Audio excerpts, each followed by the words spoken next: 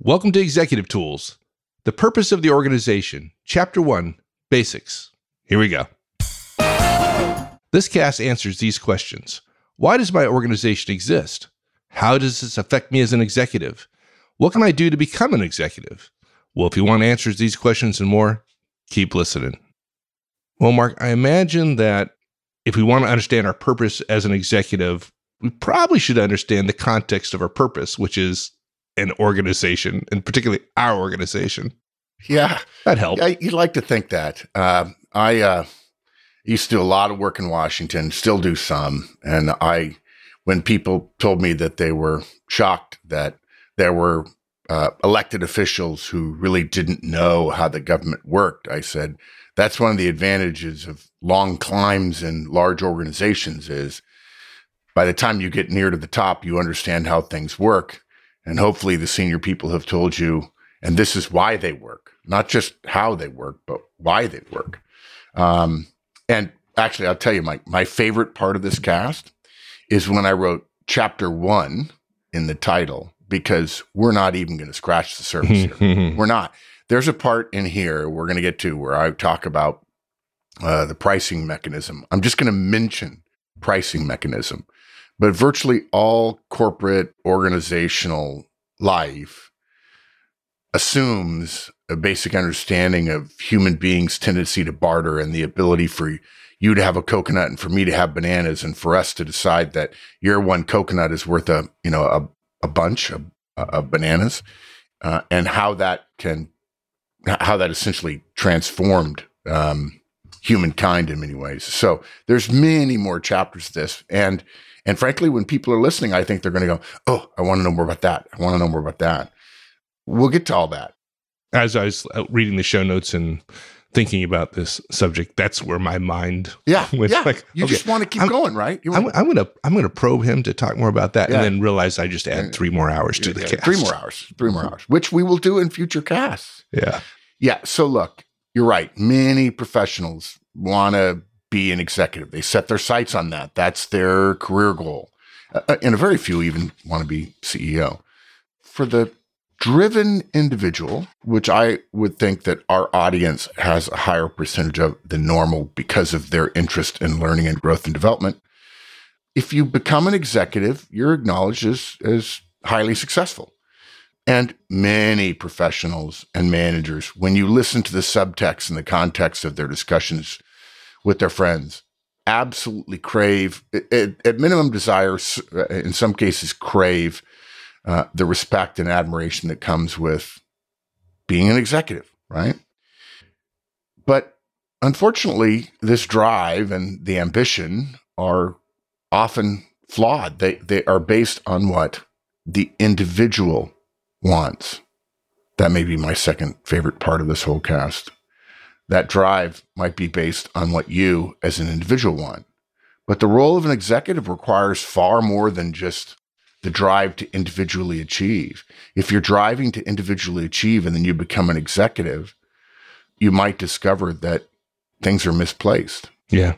When we get to it later, that's going to be one of my favorite parts of the cast, and that distinction is an important one. Yeah. So the fact is, the executive's context is always the organization. And only by understanding our context can we achieve for the benefit of the organization and its mission.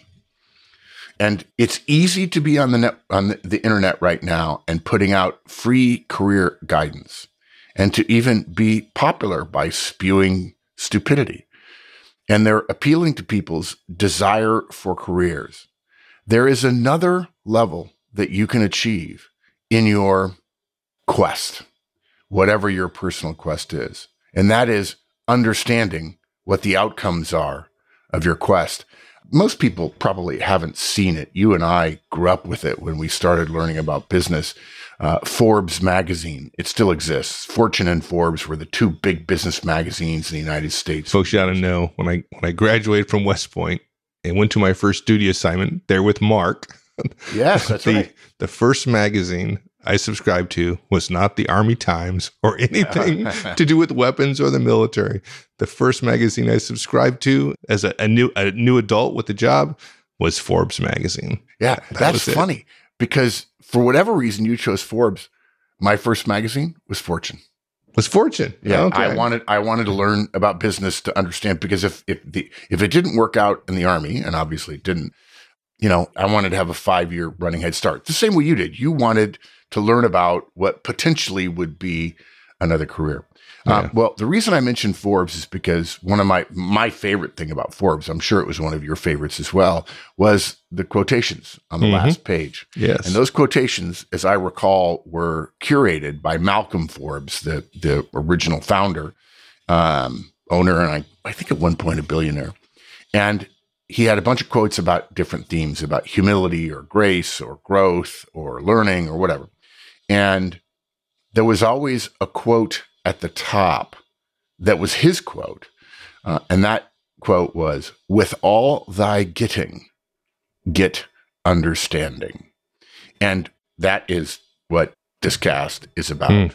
If you're going to achieve, we want you to do it ethically. To do it ethically, you've got to understand the context. If you're already an executive and you find yourself working harder and getting less from your work, it's not unusual. It's happened all the time. I've probably coached 10, 15 people with that problem in their careers when they were executives. And the issue, in my experience, about 2/3 of the time is a lack of understanding of context. And this cast is a down payment on that context. Cool. So what's the outline? Yeah. Okay. So first, I want to tell a story. And I've told this story to a few people. It's not a detailed story, but it's a rather simple story, and it's the story of the newly named CEO. Then we'll talk about what the purpose of your organization is. And I have to say, I hope I surprise some people. I really do, Mike. I really think the common discussion in the world today about organizations is topsy-turvy. Oh, yeah. It's wrong. And it's too bad. It's too bad for the organizations and for the people within them and for society as well. And unfortunately, I imagine there'll be at least one person who will be unable to accept your definition of the purpose of the organization. It's not my definition. Yeah. Yeah. We're not doing this based on what's in my head. And then the final point, we only have 3 bullets, is what does this mean for the executive? Now, having said that, I will tell you, our next cast is going to be the purpose of the executive. And we're going to drill down on this in annoying detail. And so we will only get into some high-level meanings for the executive. Good. All right. So let's share the story of the newly named CEO. And you may have shared this with me in the past, but I don't remember it. So, of course, I'm getting old. My memory's going. So we little drama. We got some drama going here. I can't wait. We got that going for us, which is nice. So I have told this story many times, I think in small groups. I may have told it to a conference group or something like that. There was an executive years ago. This may be, it's 2021, so 20 plus years ago. I was coaching him as he moved up the ladder. He was brilliant. He was effective. And he was one of those guys who says, I'm pretty good at my job, but I could always use help. That's actually how I met Jamie Dimon. This story is not about Jamie Dimon. He was brilliant and effective, well-liked, and frankly, from my perspective, a great leader of people. His folks loved him. There were people who say, I hope your boss gets promoted to lead our team. They were talking to a layer down in the organization. They're saying, I hope your boss gets promoted to lead our team. Now, while he didn't openly share his desire, because that would be stupid, his close friends, family, and I certainly knew that his professional goal was to become CEO. And the way we talked about it 20 years ago, he was basically CEO material, right? Nobody doubted his ability. And to be fair, he did all this stuff. He got his promotions and so on without any arrogance, without any political machinations that were so self-serving as to be sort of a dangerous indicator of something that would be a flaw when one becomes CEO. Now, let me make a couple of asides here, because Mike, one of the things I've learned is I've started laying out the Executive Tools future casts and starting putting paragraphs and pages together. In fact, the detailed outline of one of our future Executive Tools casts is 5 pages long. That would have been the length, using the word processing software that we use, that would have been the length of a normal cast. The outline of that cast is 5 pages long. And one of the things I've discovered is, the picture I have in my mind is the triangle, the pyramid getting narrower at the top, right? So if you take everything we've taught about managers, right, over the last 16 years, well, all that stuff is necessary for an executive, right? An executive is a manager as well, right? You take all that stuff, think about filling up the bottom of the pyramid with all that stuff. And then you have to do all that and then more as you go up. But as you go up, the pyramid gets more narrow. You suddenly discover that this stuff is dense. The Executive Tools guidance is dense with cross connections, with relationships, with hints at why one thing is the way it is and not another way. And I have to tell you, I get very far down in the weeds very quickly, which was not really a problem and is not a problem for me with manager tools. So it's interesting. You described, I was thinking as well when I was thinking about this cast about managers and executives and the typical corporate triangle, right? But as I was thinking through the show notes, I was thinking of that triangle, but it occurred to me that's not really what it looks like. What it looks like is a triangle. And then just a little bit down from the top, there's a horizontal line. Yes, there is. Right? And that little pyramid gets moved up. So there's a gap between everything else and that little pyramid that represents at the top that represents the CEO, because it's such a different animal, right? It is. Yeah. That's a good one. I like that. So I want to make a couple of asides here that are important. We mentioned here about without any political machinations that were too self-serving.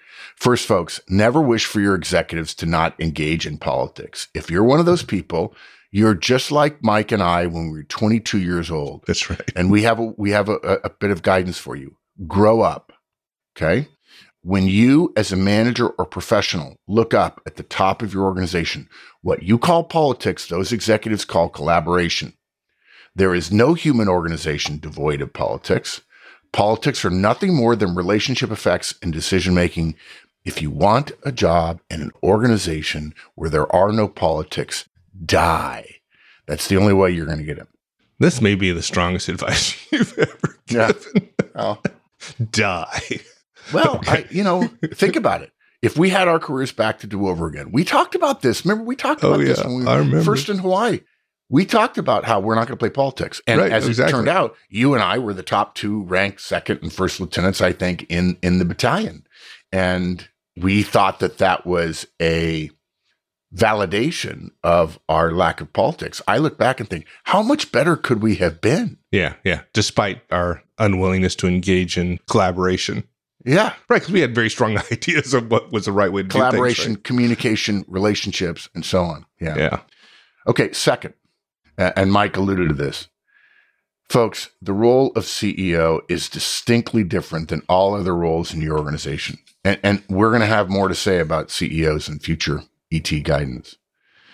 There's a saying that the whole is greater than the sum of the parts. Well, that kind of touches on the difference between somebody reporting to the CEO and being the CEO. To say that the new CEO is now responsible for what she was responsible for before when she reported to the CEO, plus all of her recent peers' responsibilities, does not capture the burden of the singular leader or the unitary executive, as they like to call it.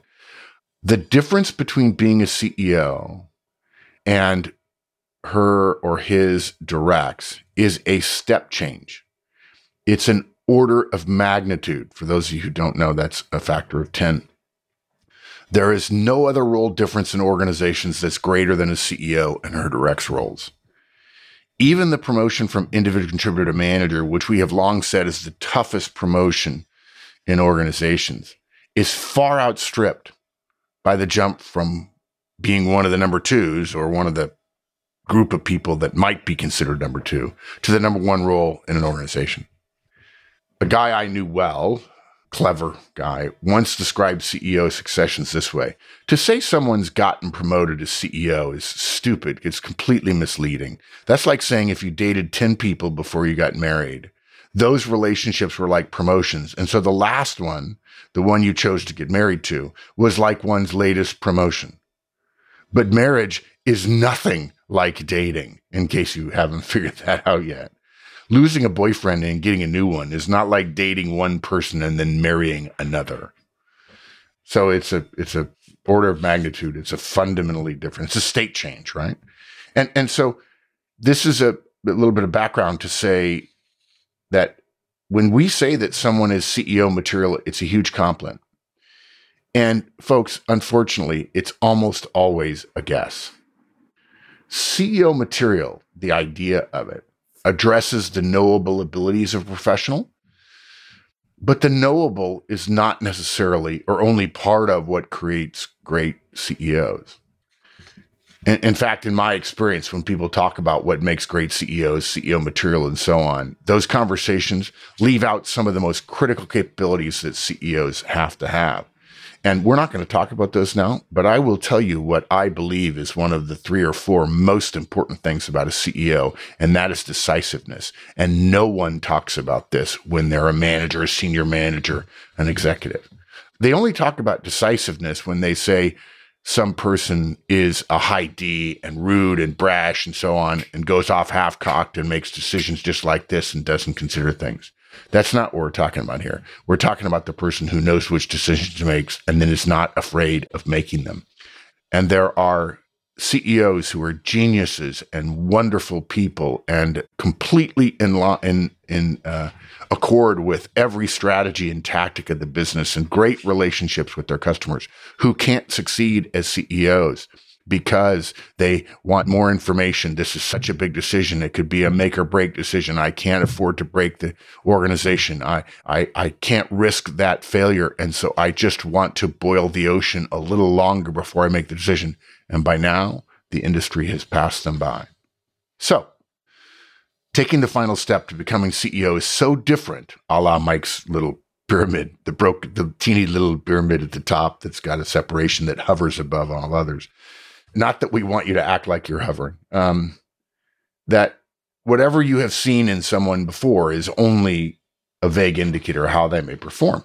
Okay. So hopefully that's a little sauce for the goose in this story here. So back to the story. This guy, he worked exceptionally hard. And to be fair, he put work first, but he was supported by a loving spouse and he made reasonable time for his family despite long hours of work. And you should know he's still married today. He's retired, and he and his wife are justifiably proud of their children. I know his children. They're great people who love their dad and their mom and respect what their dad did. So I don't want you all thinking, oh, yeah, another guy probably got divorced 3 times on the way to the top. Yeah, this guy wanted to be CEO, but don't paint him a villain. Don't. Okay.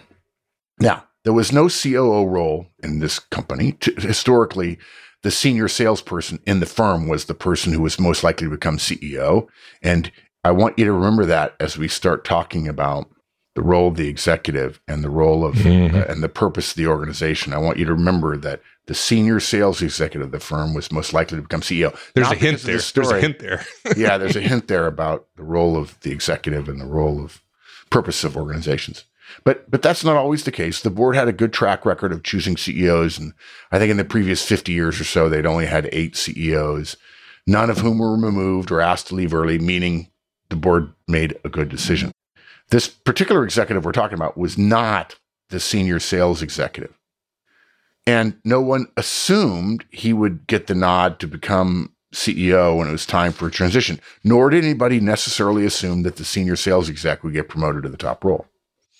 So it was a genuine horse race, if you will, although this was kind of before horse race got popularized. And so it was just a board decision. And in this particular case, our protagonist did get to be named CEO. Oh, what happened to the other guy or gal? The senior sales leader? to the CEO's credit, he retained the senior salesperson for the full tenure. They basically retired within a couple of years of each other. Well, that's cool. That says something good about him. and the senior sales executives' responsibilities were expanded to both of their satisfactions. And this guy we're talking about was privately ecstatic, and he was humbled, and he was immediately overburdened, right? I remember when I was talking to President Bush one time, and he said, you know how you know when you're president? When they make you put on the vest. Like, oh, okay. Look at it. Yeah. Okay. I thought it was a nice office. Yeah. So, all that said, the crux of this story is this. When this guy became CEO, he confessed to me, and his wife knew and other friends of his knew, a fear he never knew he would have to face. The drive to become CEO was a significant part of his rise. He worked for his promotions, and he had a clear goal in mind, CEO. He made many decisions based on fundamentals and on how it would help his career.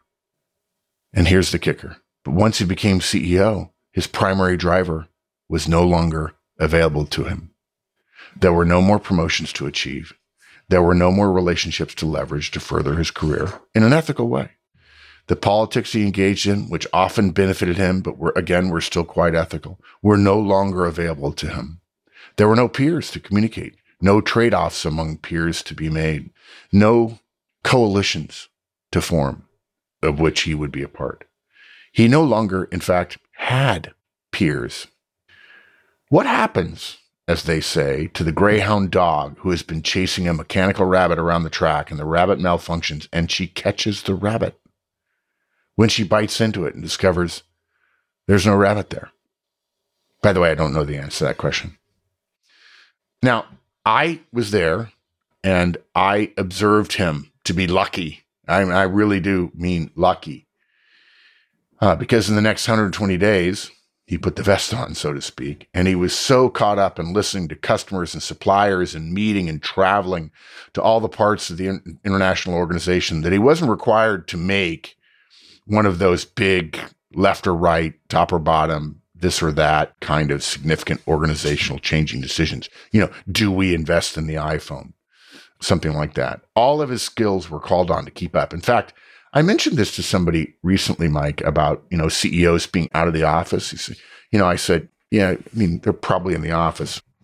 They're gone for a couple of weeks and then they're office for 3 days and then they're gone for 3 days and gone back for a day and then gone for a week and so on. And they say, I hear that all the time. I don't understand. Why would a CEO be out? Don't they have to run the company? And I said, maybe the biggest misapprehension about organizations is the idea that CEOs run their companies. They do not. They make decisions and they steer the company, but they're not the engine room. I think an even better example of an executive is when presidents of the United States, and I think virtually every one of them, at least for the last 100 years or so, maybe last 75 years, have all said, yeah, I'm going to run the country. No, you're not. That's a really, really bad analogy. But he was busy running to keep up with the organization.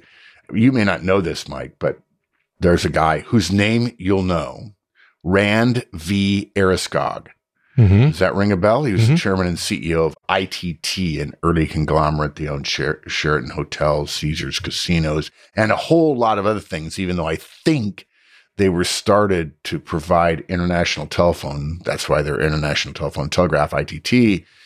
I think they were founded to provide telephone service to Cuba and some other Caribbean nations. Well, Rand Ehrenskog died the other day. And you may not know this, but he was class 53 from West Point. And he was beloved as a CEO and executive, in part because he's such an ethical guy. And he was known for being out of the office. And that wasn't really reported on a great deal. And there were a lot of CEOs who weren't out of the office.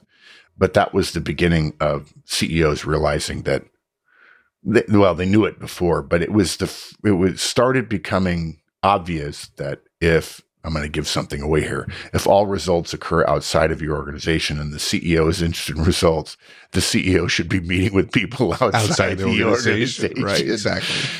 And in his brief obituary in the Wall Street Journal the other day, it said that he was known for flying 250,000 miles a year because that's what CEOs do. And that's what this particular person was doing in our story. So he's keeping up, and, as he assumes the mantle and learns, where all the buttons are and how he has to meet with the board and so on. And at the same time, he's being gnawed at by the same repeated questions. What now? What drives me now?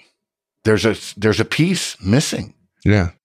Like after landing on the moon, like what's next? Yeah. Well, the beauty of that, Mike, is that Neil Armstrong did not set his life goal on landing on the moon. Thank God. He set a different goal, a goal of service, and therefore landing on the moon and being the first astronaut on the moon was just service. One of his ways to serve. Service. Yeah, we should talk more about that later. So he started asking himself, what's the new mountaintop to ascend? Now, I'm going to stop there. I'll tell you the rest of the story at the end of this cast. And folks, I'm really sorry, but this is going to be a multi-part cast, multi-part cast.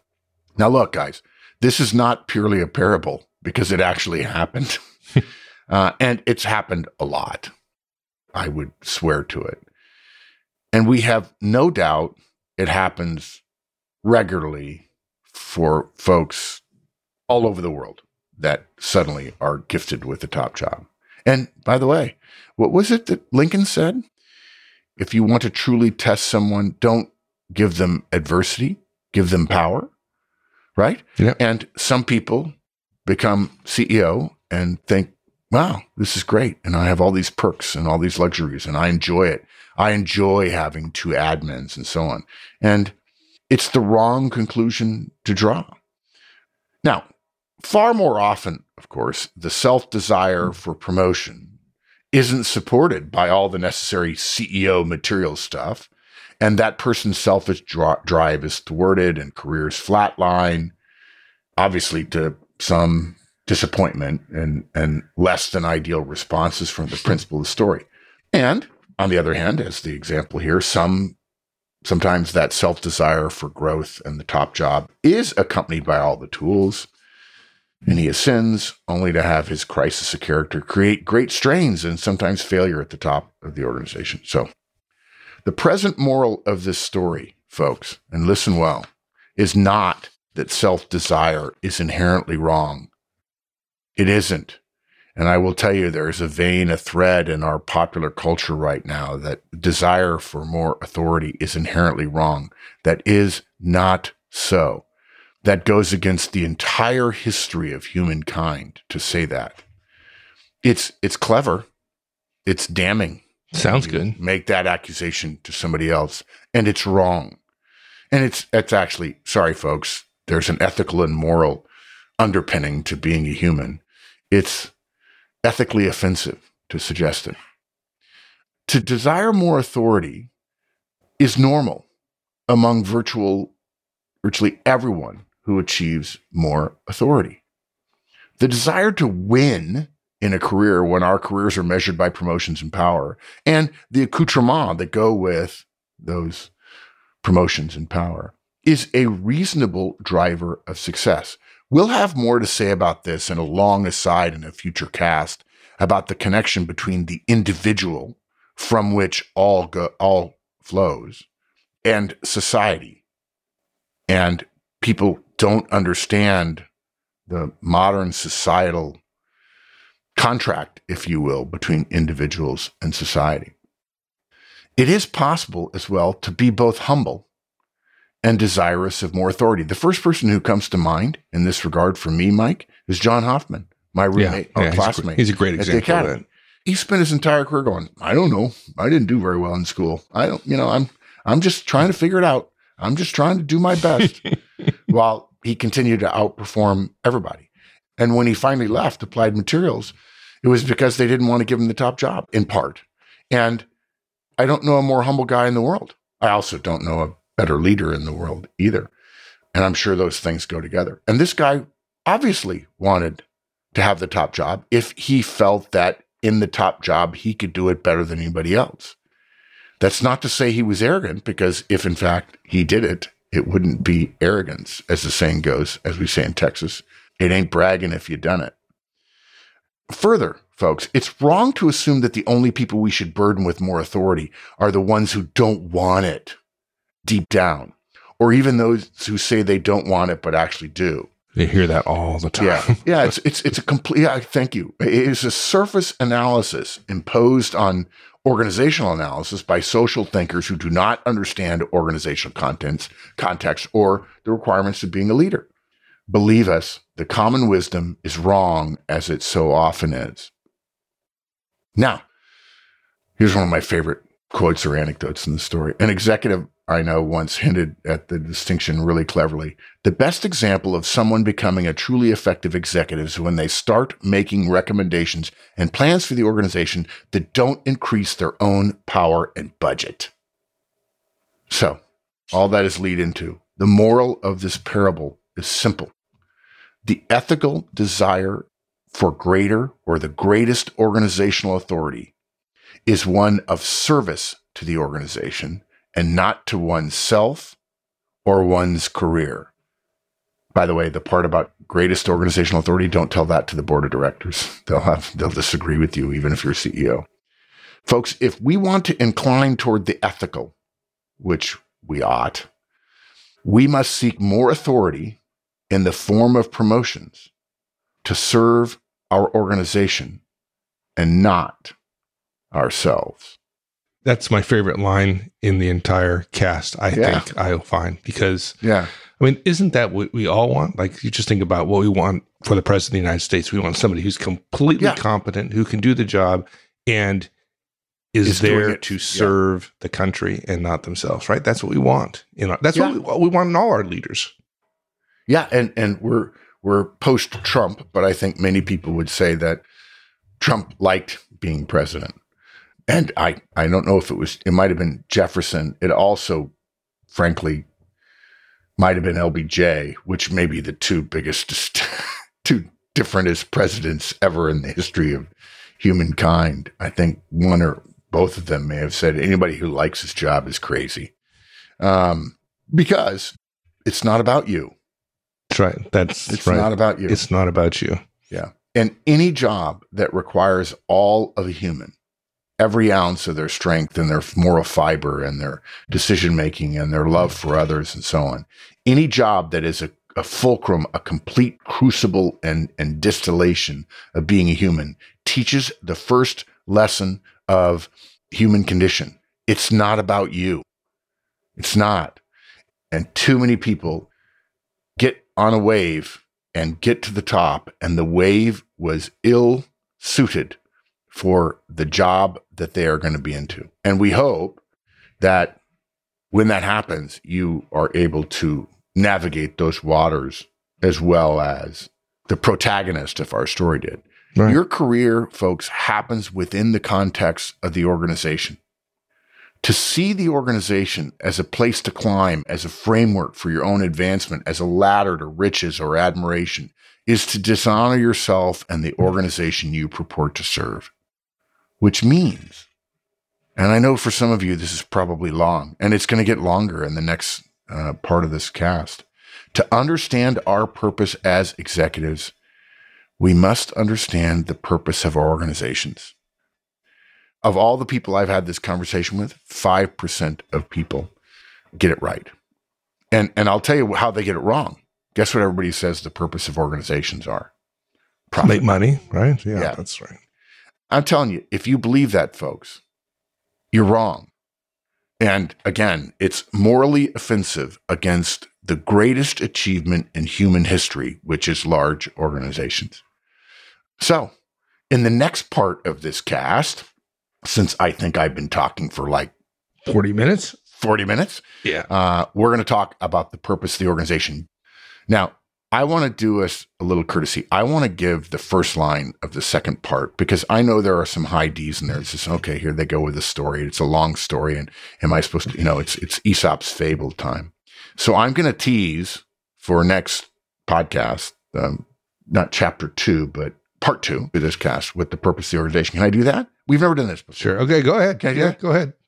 Sure. Okay. And then I'll tell you what I think. Once you said it, then I'll go like, okay. I'll tell you how I think it's going to work. Okay, good. So you get one sentence only. That's all you get. No, I get 2 because the second one is simply a. Okay. All right. 2 sentences. That's all you get. Yeah. Okay. So good luck. So this is the start of the second portion of this cast, which will again go in detail. Very long. It's 20 pages long. A normal cast is like 8 pages. This is 20 pages long. To the start of part 2 of this cast, which is the purpose of the organization. The purpose of all ethical organizations is to serve society. It's as simple as that. That's 2 sentences. Stop. I know, but I told you. Yeah, I wanted the second one because the second one doesn't mean anything other than. You're right. I get it. Yeah. What do you think? I think the number of listeners in the second cast is going to be much smaller because if you understand that and you believe that, then you can just stop listening. Yes. Right? I mean, that's the high D response. Like, oh, yeah, I get it. Yeah, you're right. Okay. Why listen? I get it. Yeah, that's a good point. I think you're right, Mike. And I think after 16 years, I just learned something about all these casts I write.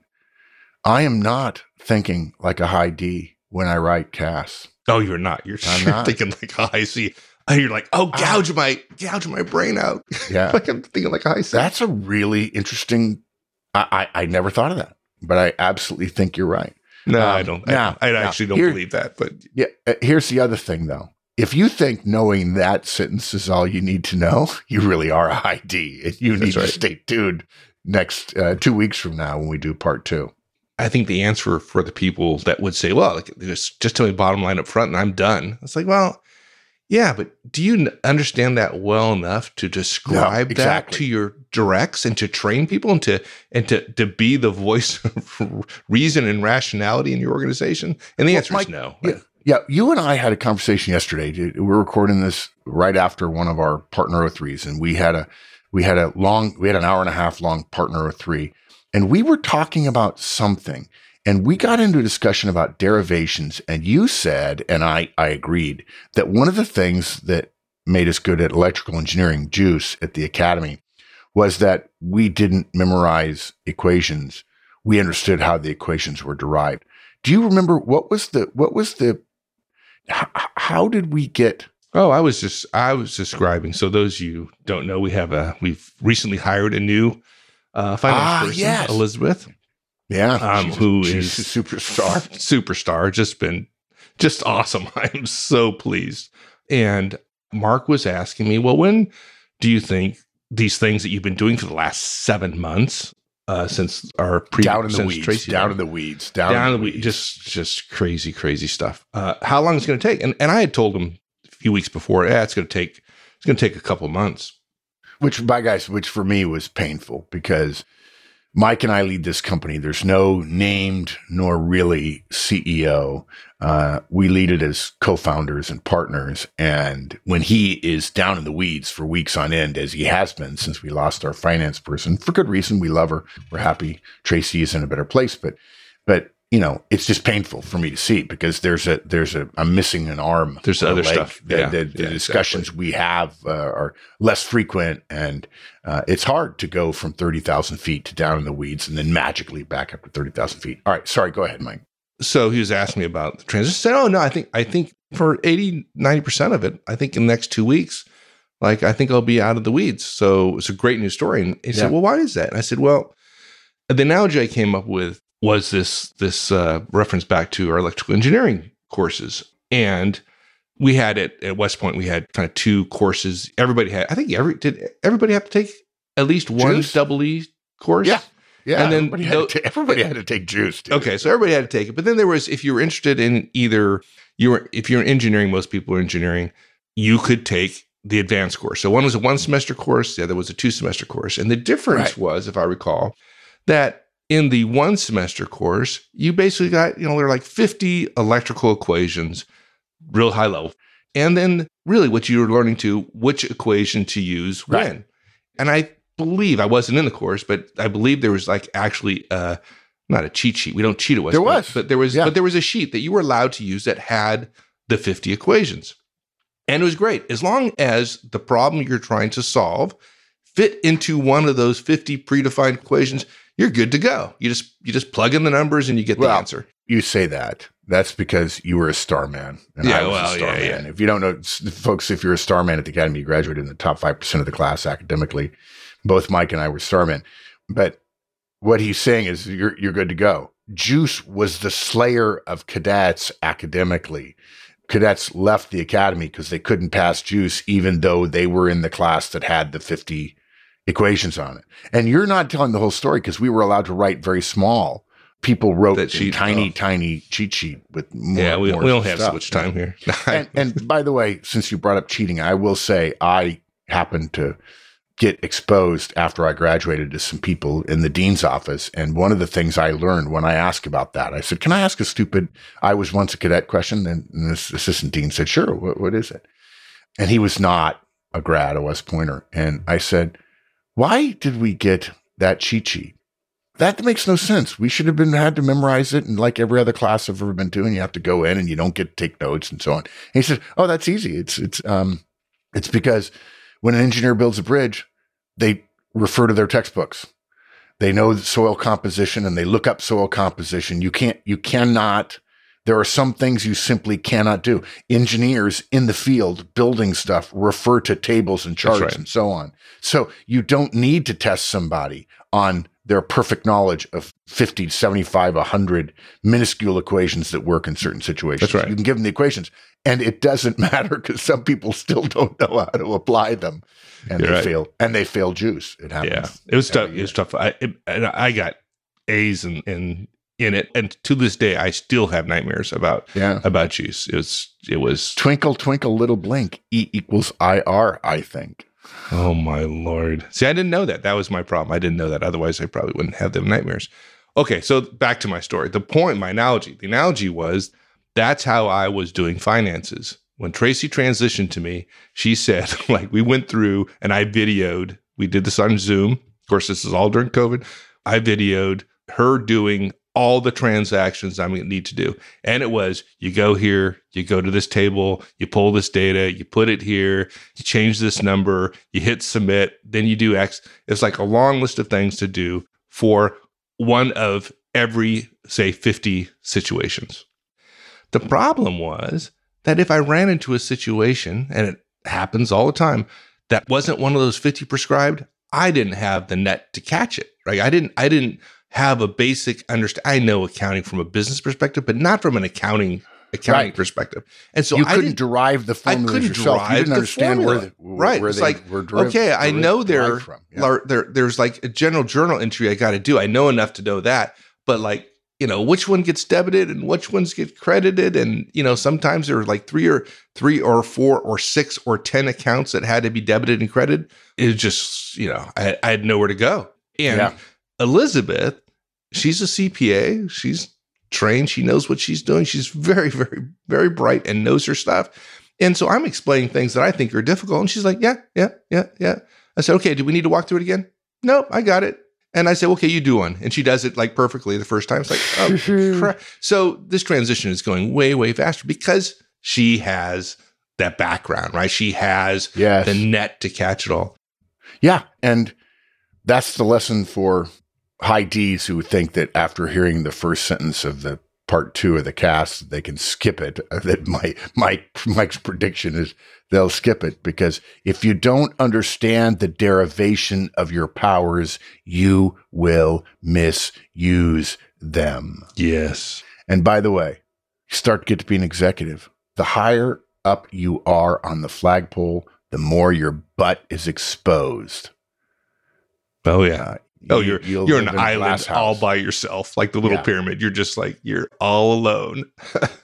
When you start making mistakes as an executive, you become part of the rumor mill.